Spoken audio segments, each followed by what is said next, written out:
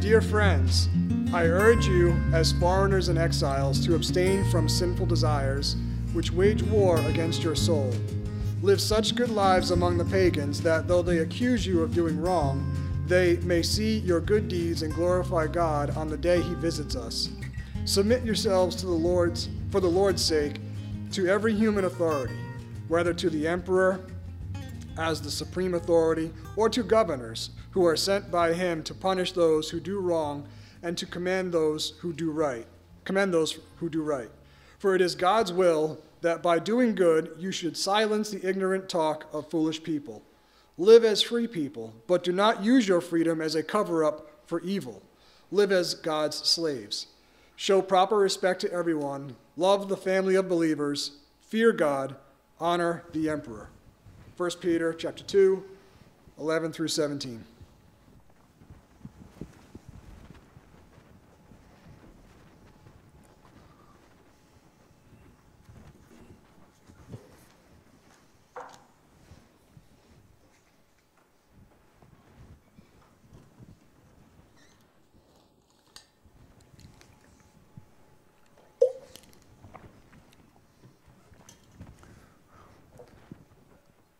When your parents sent you to school as a child, what was their most basic expectation of you? Certainly, there's all kinds of good things they would hope you would achieve. High academic marks, maybe athletic victories, developing good social skills. But at bare minimum, and in fact beyond all these things, your parents hopefully expected this, that you would show your teachers respect.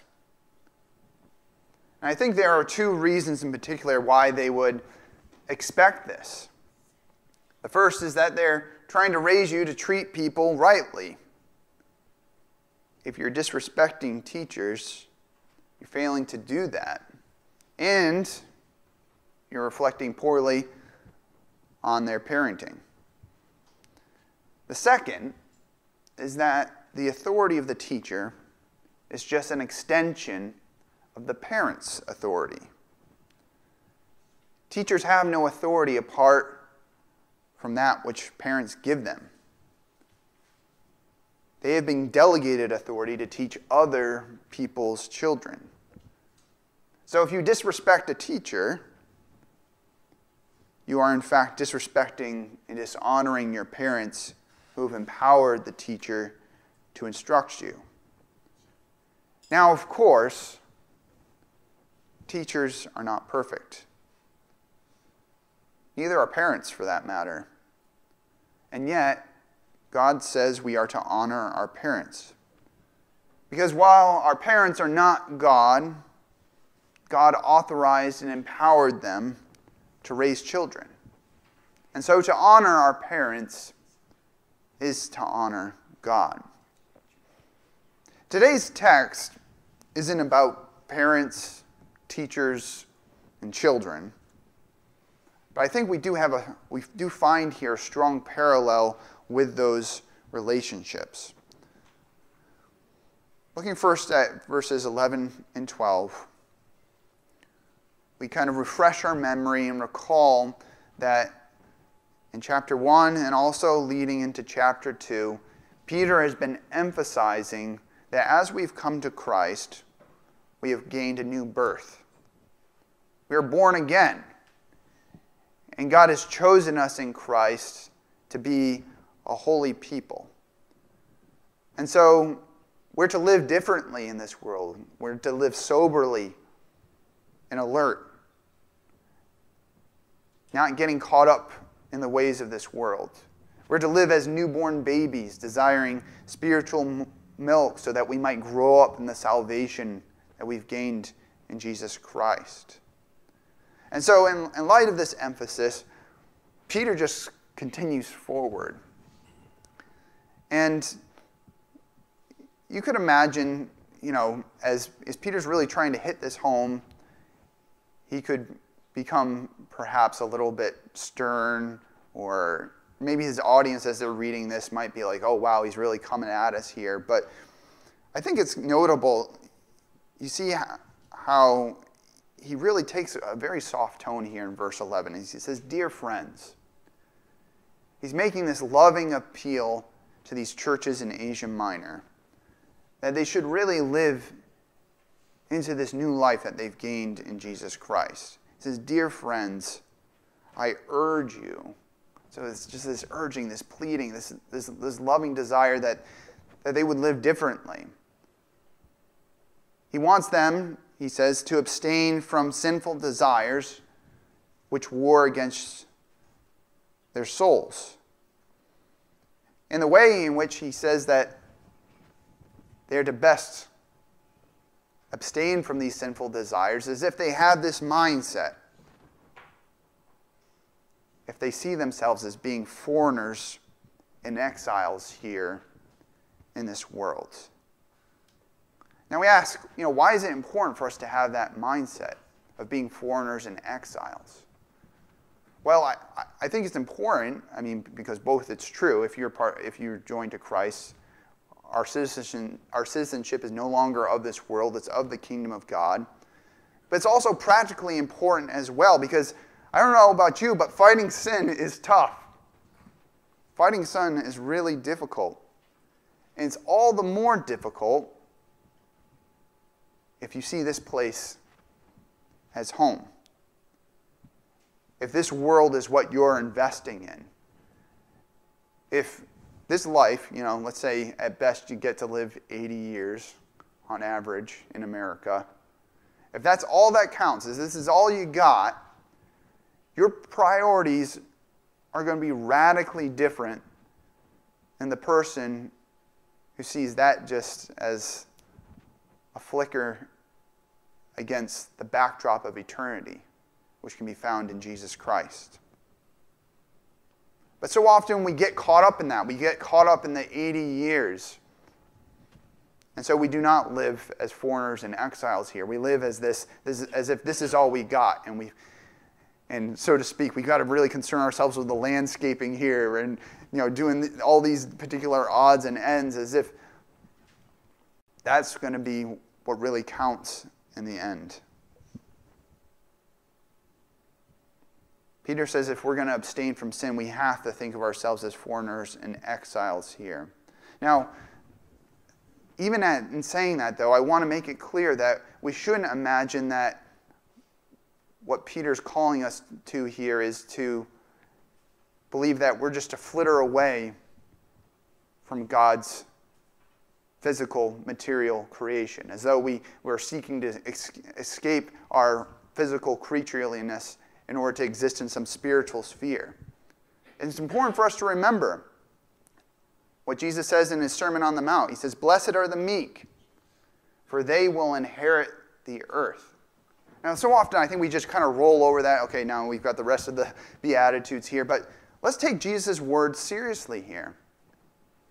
He's telling us that those who are his disciples, those who are among the meek, are going to inherit the earth. That's literal. When Christ returns, he's going to bring new heavens and a new earth, and the people of God will inherit the earth. And so, anticipating that future, we can say that, yes, this is our home. We're going to inherit this.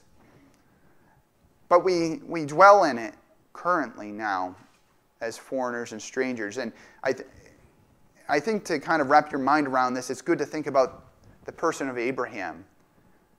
God called Abraham to go to the promised land, the land of Canaan. And Abraham lived there for a while. And yet, the fullness of the promise that God gave him was not realized while he was dwelling there. It would have to wait for his children's children to go off, and children's children to go off to Egypt, be enslaved, and then be called out of Egypt and brought back into the promised land, to the land of Canaan, and finally dwell there. And so while Abraham is dwelling in the land of Canaan, he sees himself as a stranger in the land. In Genesis 23, verses 3 through 4, this is when Abraham's wife died, he went to the Hittites and he said, I am a foreigner and stranger among you. Sell me some property for a burial site so I can bury my dead. That's the kind of mindset that we need to have. It's the mindset of Abraham is that, yes, we have been promised that we are going to inherit all this, but right now, we dwell as a foreigner and stranger in this world.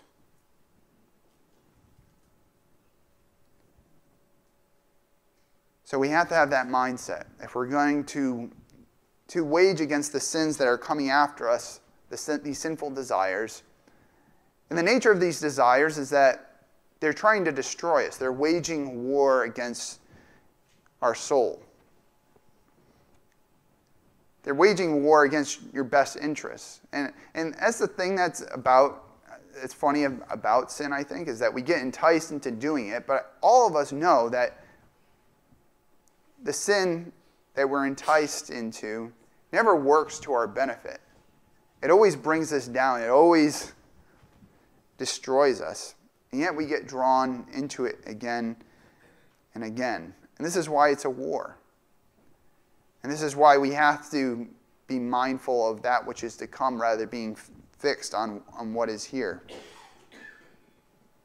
Instead of giving in to our sinful desires, Peter says in verse 12, live such good lives among the pagans that though they accuse you of doing wrong, they may see your good deeds and glorify God on the day he visits us. In many ways here, I think you have kind of the continuation of this idea of us being foreigners and exiles here, because when you're living in a land, especially when it's kind of a homogeneous population where everyone's the same race and stuff, when someone's a foreigner shows up, everyone's watching them, kind of seeing their ways, watching them. They might be a little bit suspicious of them. And that's the case for the Christian, especially here in the first century, and I think increasingly so today. People are watching us. And what ought to be iconic of the Christian is that he or she is a person who lives a good life. Such good lives that it leads people to glorify God despite all their misgivings about you. And this is exactly what the early Christians accomplished in the first few hundred years of the church. They faced a lot of cultural opposition. You had philosophers like this guy Galen of Pergamum, who lived between 129 and 216 AD. He was an expert on medicine and philosophy, and not a huge fan of the Christians, but he did have some admiration for them. He observed that Christians live like true philosophers. Because something I think we sometimes miss out on is that the Greek philosophers weren't just solely concerned with, abstract ideas, but they were interested in how those ideas would affect how one would actually live their lives. And what we see with the Christians is that their lives are transformed as they come to have faith in Jesus Christ. And so what Galen observes is that they actually live according to true philosophy. They live without fear of death, he says, and they abstain from sinful desires. And it's in just this way that the early Christians overcame all kinds of terrible rumors about them. People were saying that they were cannibals, that they were engaging in all kinds of other bad practices, what I won't get into, between men and women, because of the fellowship that they shared together, because of sharing in the Lord's Supper. They had to overcome all of that. And the way that they did that is by living such good lives. And we live in times in which people say terrible things about Christians. And so, if we ask ourselves, well, what are we to do about that? We should go to the guidance and wisdom of Peter. He says, prove them wrong. Prove them wrong by your life. And this is what Paul tells to Titus in Titus 2, verses 6 through 8. He says, similarly, encourage the young men to be self-controlled. In everything, set them an example by doing what is good. In your teaching, show integrity, seriousness, and soundness of speech that cannot be condemned, so that those who oppose you may be ashamed because they have nothing bad to say about us.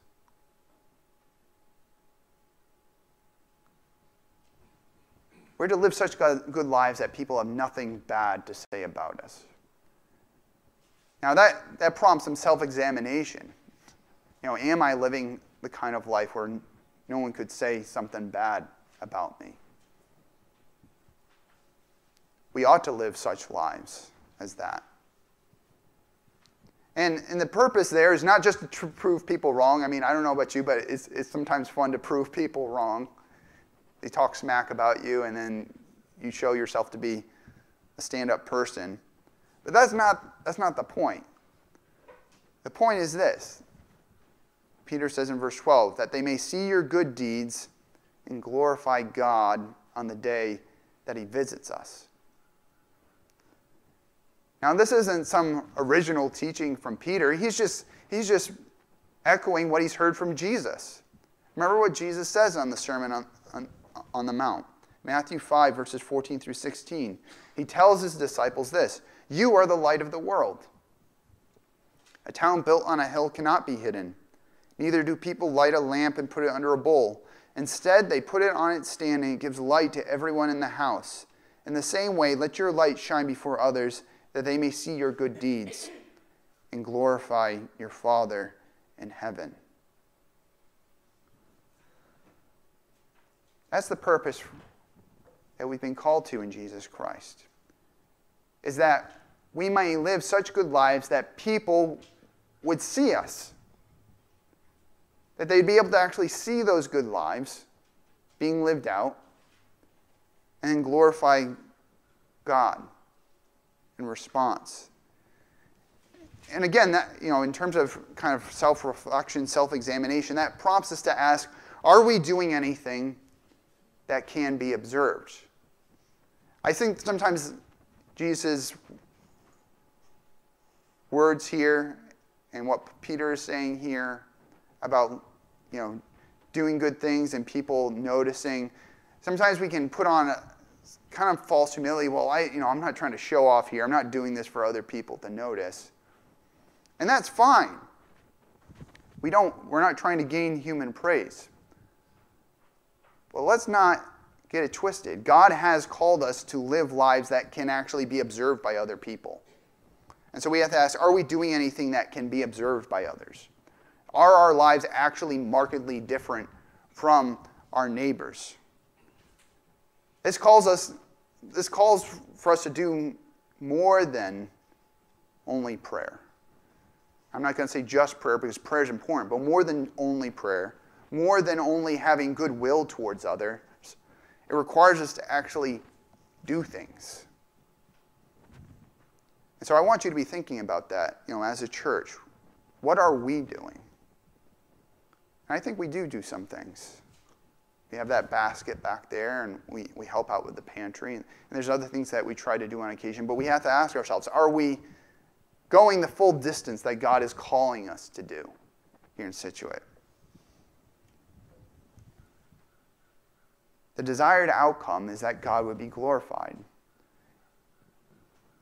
The desired outcome is that God would be glorified as people see us living such good lives, and in response, they would see and believe. Now, that's not explicitly clear here, but that's what's being insinuated, that on the day of visitation, they would glorify God. It's this idea that these people, as they've seen these good lives being lived out, they have come to believe as well, and so they join in the chorus that is glorifying God. If we are children of the Father, this is how he expects us to act. He expects us to live in such a way that people would say, oh, that must be so-and-so's kids. They act just like him. And mean it in a good way. He's calling us to live such good lives that people look foolish for talking smack about us. That even as they roll their eyes, a desire begins to stir within their hearts, to belong to Jesus Christ, just like us. This expectation carries over into how Christians should respond to governmental authorities. Peter stakes out his position pretty strongly as he goes into verse 13. He says, "Submit yourselves for the Lord's sake to every human authority." Boom. It's a command, it's an instruction that is quite challenging. Really, Peter? Submit ourselves to every human authority? Notice there, though, he doesn't say for their sakes, but for the Lord's sake. For the Lord's sake, submit yourself to every human authority. Now, part of this is referring back, I think, to this idea of submitting in order that we would show ourselves to be people who live good lives. But I think it's also implying a little bit more as we'll see it go along. But the main reason why he says that we are to submit to these human authorities for the Lord's sake is because these authorities have been appointed for a purpose. And he covers the whole spectrum, whether you're talking about the emperor in their context, or you're talking about governors. And that's something just important to remember about the Roman Empire. Sometimes I think we think of, they had the Roman emperor and as though he's directly governing everybody. That's not the case. It was more like the United States in some ways, where you had the emperor and you had governors covering the whole of the empire. So you have all kinds of different levels of authority here. And Peter's saying, Christians, you need to submit to these authorities. Because these authorities have been established to punish those who do wrong and to commend those who do right. Government is given in order to uphold justice. That's what Peter is saying here. Now, of course, like we were talking about parents and teachers, governmental authorities fall short of this ideal. And Peter is well aware of this. Got a couple pictures here. The first, this is from the Emperor Nero's garden. And it might be a little bit difficult for you to understand what's going on in this picture, so I'll just tell you. See those posts there? Those are Christians tied up on those posts. And Nero tied them up on those posts in order to light them on fire so that his garden could be illuminated as he rode his chariot around. Nero was in power while Peter was writing.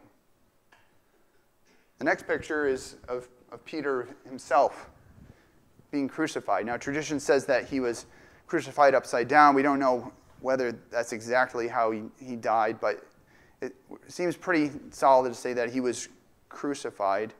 And it was Nero who crucified him. This emperor that he says that all the Christians ought to submit to as a human authority. So, Peter is not naive. He knows just how bad human governments can be. And when you're talking about the Roman Empire, you're not talking about an American democracy. You're talking about an imperialist, tyrannical kingdom. The same government that crucified Jesus. He's saying you have to be prepared to submit to these human authorities. And Paul is aware of all the same. And he says the same. And he ends up facing the similar fate to Peter. He's executed by Nero, but he has the privilege of having his head chopped off because he was a Roman citizen. But similar fates. This is what Paul says in Romans 13, just like Peter. He says, "Let everyone be subject to the governing authorities, for there is no authority except that which God has established. The authorities that exist have been established by God. Consequently, whoever rebels against the authority is rebelling against what God has instituted. and those who do so will bring judgment on themselves. For rulers hold no terror for those who do right, but for those who do wrong. Do you want to be free from fear of the one in authority? Then do what is right, and you will be commended. For the one in authority is God's servant for your good. But if you do wrong, be afraid, for rulers do not bear the sword for no reason. They are God's servants, agents of wrath to bring punishment on the wrongdoer. Therefore, it is necessary to submit to the authorities, not only because of possible punishment, but also as a matter of conscience. This is also why you pay taxes, for the authorities are God's servants who give their full time to governing. Give to everyone what you owe them. If you owe taxes, pay taxes. If revenue, then revenue. If respect, then respect. If honor, then honor. Let no debt remain outstanding except the continuing debt to love one another. For whoever loves others has fulfilled the law. Peter was a lot more succinct and concise than what Paul gives us here, but what Paul gives us here kind of fleshes out, let there be no mistake. We are supposed to submit to governmental authorities. Why? Because every governmental authority is established by God. And so, as I opened the sermon with, like a teacher has been delegated authority by parents, the government has been delegated authority by God to enact and uphold justice. And this isn't some innovation on the part of Peter and Paul. Jesus says as much himself in the Gospels. When Jesus is standing before Pilate, and Pilate's really confused why he's not speaking to him, Pilate says, "Don't you realize I have power either to free you or to crucify you?" This is in John 19. And Jesus answers him. He says, "You would have no power over me if it were not given to you from above." See, this is the seed of the understanding that Peter and Paul here have. Jesus knew that Pontius Pilate had been appointed as governor by God, even though he would think, well, I was appointed by the emperor, by Caesar. Jesus understood, no, every human authority is only in that position because God has willed it to be so. We also hear Jesus in Matthew 22 when he's challenged as to whether the Jews should pay taxes to Caesar, because why would you want to pay taxes to someone who took over your land against your will? Again, not a democracy. But Jesus says to them, "Give back to Caesar what is Caesar, and to God what is God's." Basically, pay your taxes. Very difficult teaching, an unpopular teaching when he said that. Now, in our minds, we say this sounds fine if government is operating as it ought to be. But what happens when governments behave badly? Does that mean that we can overthrow the government? Peter gives no indication of that here. And if you're wondering, well, is he just failing to mention that one exception? All you have to do is look at the first 300 years of the church. During the first 300 years of the church, Christians were under immense persecution because they were seen as a national security threat to the state. Why? Why were they seen as a threat? It was because Christians refused to offer sacrifice to the pagan gods, and to honor the religious cult of the emperor. And so, not only were they suspected of disloyalty, they were also blamed for anything bad that happened in the empire because they believed that because the Christians wouldn't offer these sacrifices, they had angered the gods.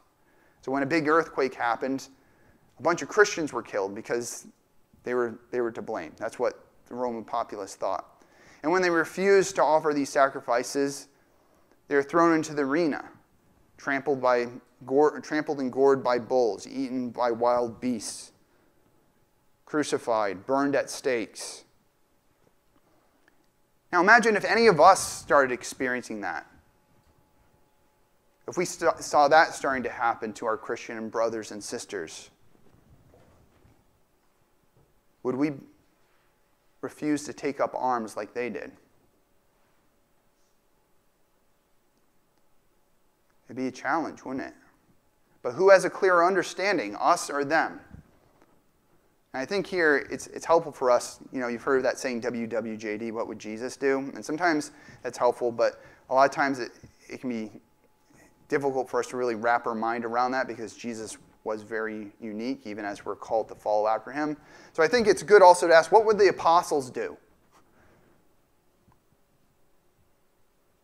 Because they live out practically what we're all supposed to be doing as Christian believers. And we don't see them taking up arms to overthrow the empire. Again, not easy. Especially not easy if you don't see yourself as foreigners and strangers here. If you feel like this is all you've got. If this is all you've got, then heck yeah, you want to make this you want to have the best life you can have here. And so you'll overthrow any government that doesn't go your way.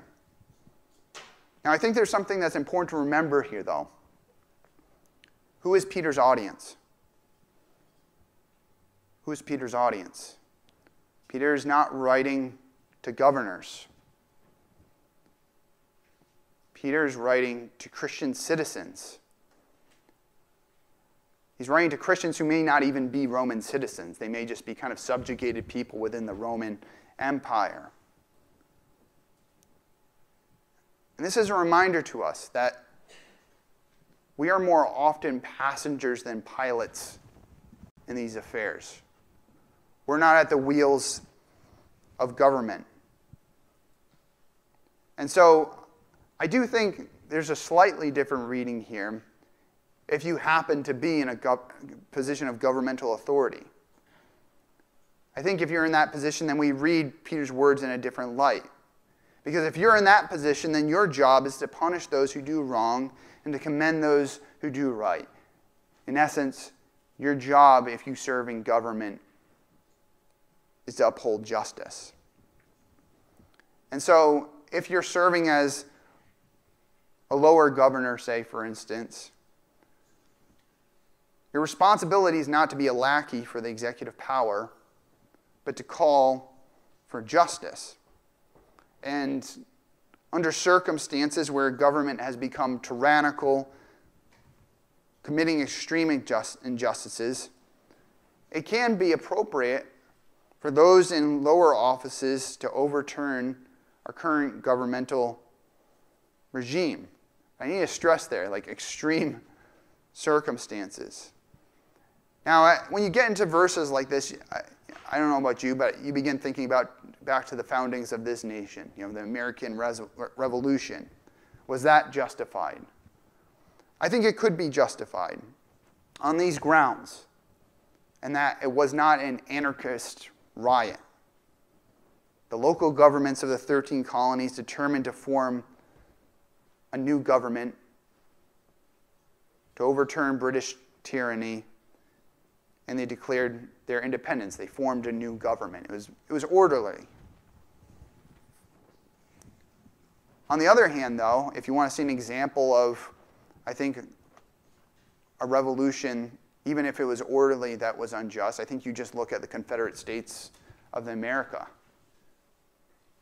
That they decided to part ways with the Union in the name of defending slavery. Unjust. Uncalled for. And so you don't get to just do anything you want if it's orderly.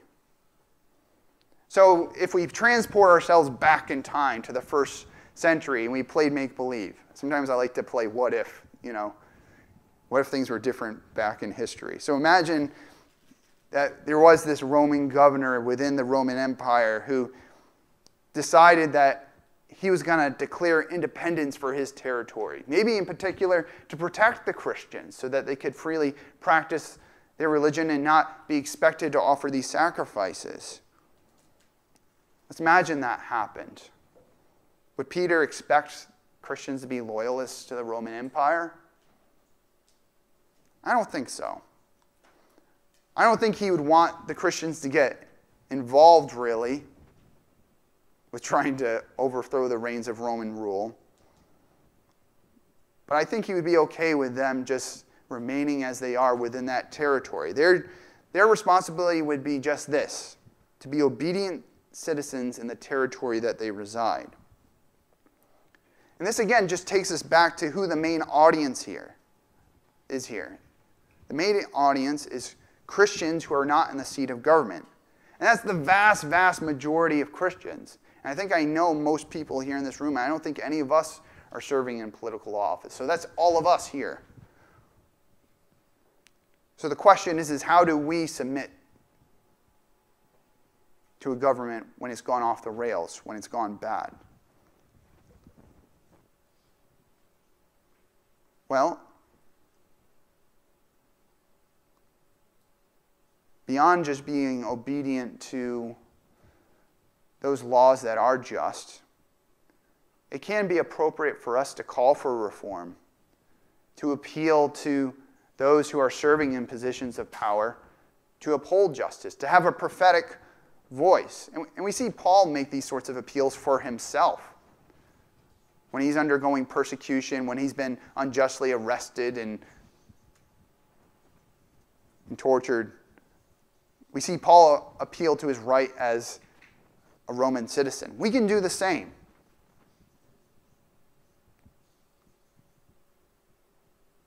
When it comes to submission, what we need to understand is that we are to only submit in all the things that are within the bounds of just governmental authority.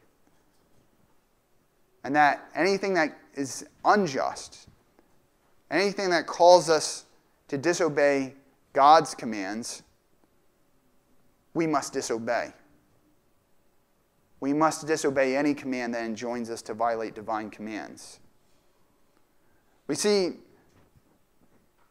Peter and John taking this stand early on in Acts 4, verses 16 through 21. They've gone up to the Temple Mount, they performed miracles, they're preaching, and the religious authorities who have real authority, it's not just religious opinions, they can actually imprison people and stuff. The Sanhedrin are trying to figure out what to do with them. They want them to stop. And so in Acts 4, they say, "What are we going to do with these men?" they asked. "Everyone living in Jerusalem knows they have performed a notable sign, and we cannot deny it. But to stop this thing from spreading any further among the people, we must warn them to speak no longer to anyone in this name." Stop talking about Jesus, basically. That's what they're saying. And they called them in again and commanded them not to speak or teach at all in the name of Jesus. But Peter and John replied, "Which is right in God's eyes, to listen to you or to him? You be the judges. As for us, we cannot help speaking about what we have seen and heard." After further threats, they let them go. They could not decide how to punish them because all the people were praising God for what had happened. So, if the government says stop talking about Jesus, stop preaching the gospel, we are responsible to say no. I'm not going along with that. I will speak the name of Jesus Christ. I will preach the gospel. I'll teach the truth of Scripture, because I know, the gospel as such, saying, have salvation in Christ, that's not maybe under direct pressure today, but we know that the teachings of Scripture are under pressure today in our society. We must not be quiet. We must not close our mouths. We must speak the truth. We also must not submit when we're commanded to participate in evil acts. This brings back to mind the Hebrew midwives. In Exodus 1, verses 15 through 21. The Hebrew midwives were commanded to kill newborn baby boys because the Hebrew people were growing too strong. And they refused to go along with it. In verse 17, it says, the midwives, however, feared God and did not do what the king of Egypt had told them to do. They let the boys live. And the king of Egypt summoned the midwives and asked them, why have you done this? Why have you let the boys live? The midwives answered Pharaoh, Hebrew women are not like Egyptian women. They are vigorous and give birth before the midwives arrive. I love that. I love their little snark there. So God was kind to the midwives, and the people increased and became even more numerous. And because the midwives feared God, he gave them families of their own. Notice, God blessed them because they feared God rather than man. They feared God rather than fearing Pharaoh, even though, realistically, they could have been executed for defying Pharaoh's orders.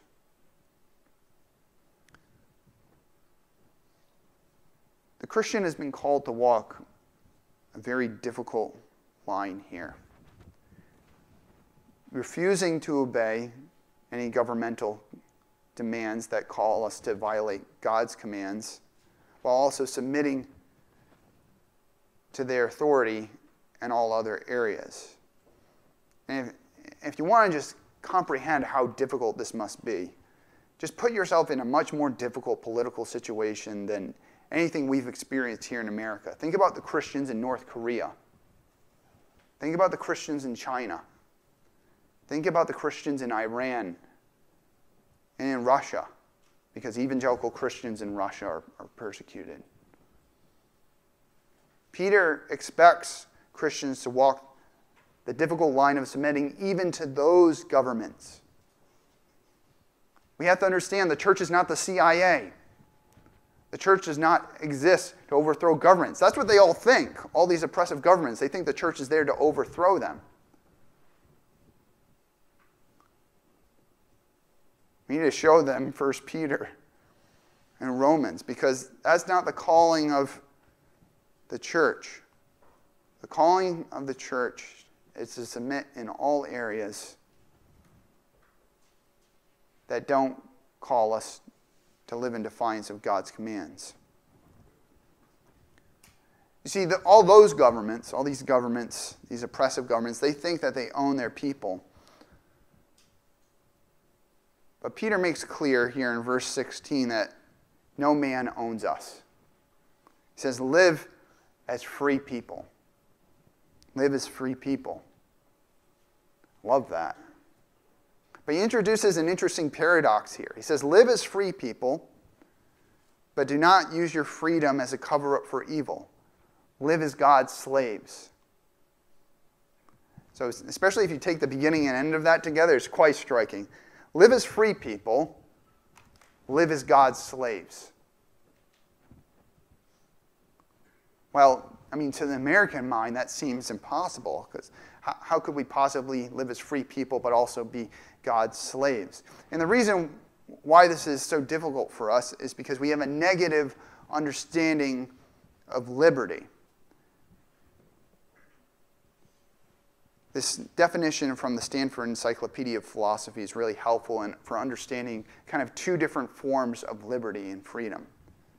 The first is this negative liberty. Negative liberty is the absence of obstacles, barriers, or constraints. One has negative liberty to the extent that actions are available to one in this negative sense. So this idea of liberty is that you can basically do whatever you want. It's this idea that I've heard kind of compared to going to a piano and hitting any key that you want to hit. That's negative liberty.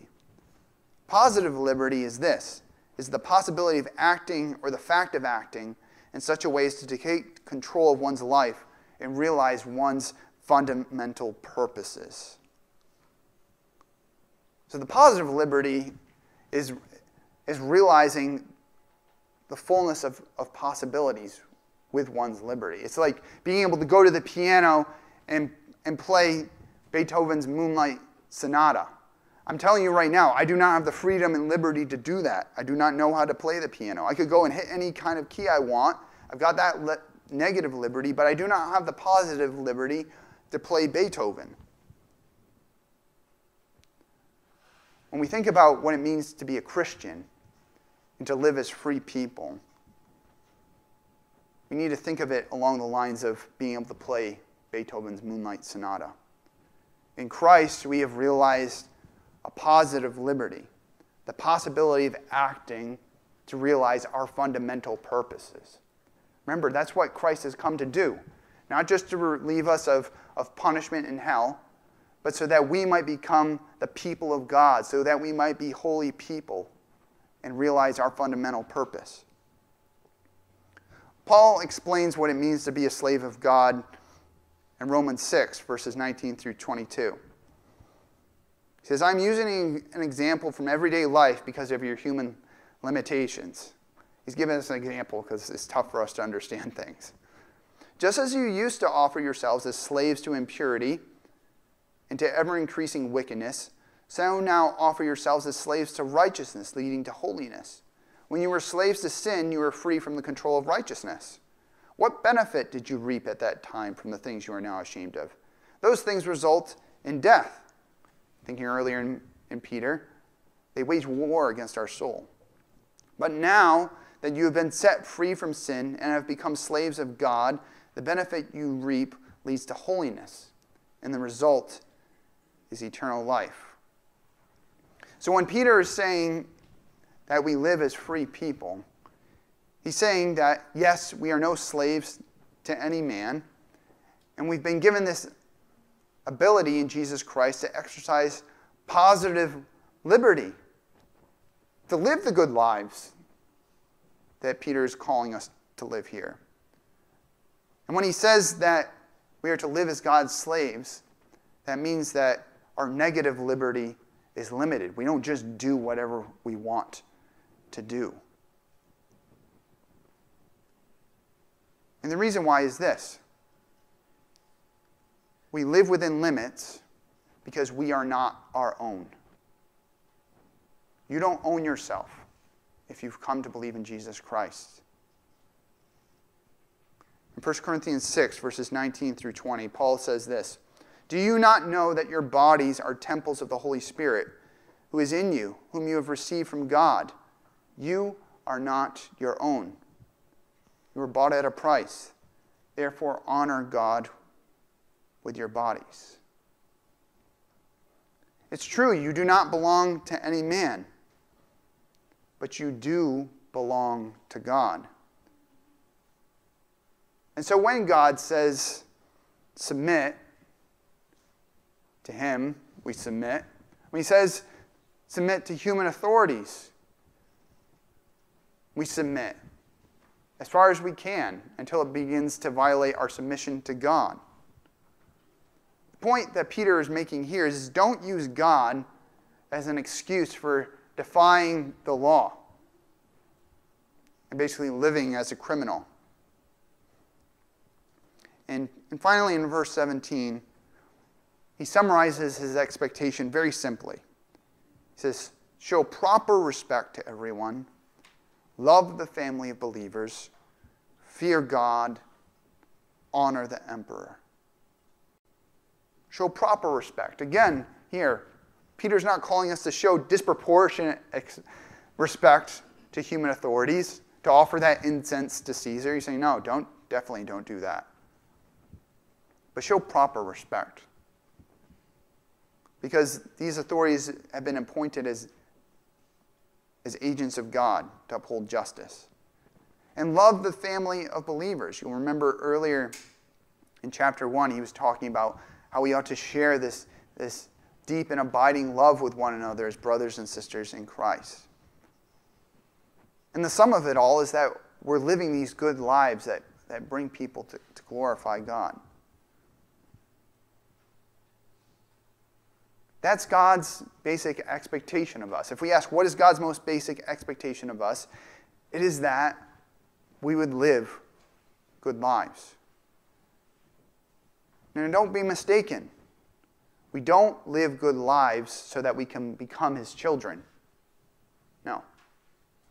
We live good lives because in Jesus Christ we have become his children by grace. He is glorified in this as his goodness is reflected in us, his children. This is the means against all odds, that a world which wants to mock and accuse us will be drawn to Christ. We are truly free people. We are free from sin's power. We obey governmental authorities not because we fear punishment, and certainly not because we idolize politicians. We obey these authorities because we want to honor God. No human government is God. No politician is God. But God has appointed particular human beings to act as his governors.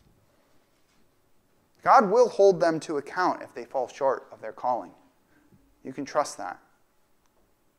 But our responsibility is to be as obedient as far as their authority extends, and then no further.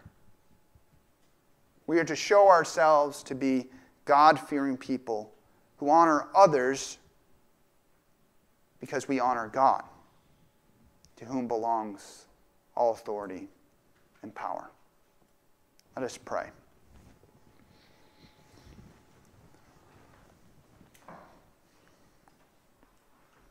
Dear Father, thank you that in Jesus Christ, your Son, we can now live as foreigners and strangers here, Father. It's so easy for us to get caught up in all the political upheaval that rolls across the pages of history, to get caught up in the news headlines and everything, Father. Father, we thank you that our home is not here, that we have an inheritance which awaits us. But thank you, Father, also that you've not freed us from these fears in order that we might live for our own sakes, but so that we might live for your glory. Father, we recognize that we ought to be the best of citizens, that we ought to be the best of neighbors, that we ought to be the people that are promoting the most good for those who live around us. And we pray that you would help us do that, Father, not so that we would be praised, but so that you would be praised, so that others would come and believe in Jesus Christ. Help us to do that, Father. Father, help us to submit to the human authorities that you've put in place. Father, we know that they're imperfect. We pray, Father, that you would lead them to uphold justice, to act righteously, to do what you want them to do, Father. But as far as we go, Father, help us to live obedient. Help us to be obedient in all those areas that you've called us to be obedient, Father. Pay taxes, render to Caesar what is Caesar.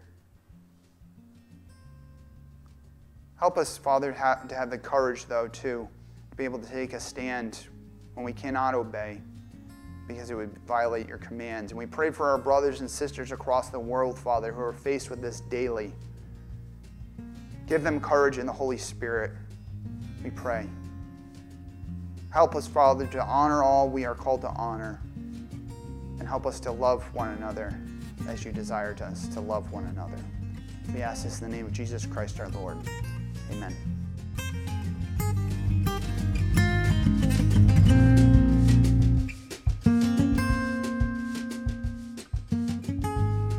Hey there, Pastor Tom here. I hope you enjoyed the sermon I offered to Rockland Community Church. Rockland Community Church is located at 212 Rockland Road in North Scituate, Rhode Island, right around the bend from Scituate Public High School. This upcoming Sunday, we're going to be having Celebration Sunday, where we welcome new members into the church and perform some baptisms. So no regular sermon, but we invite you to come join us for this celebration.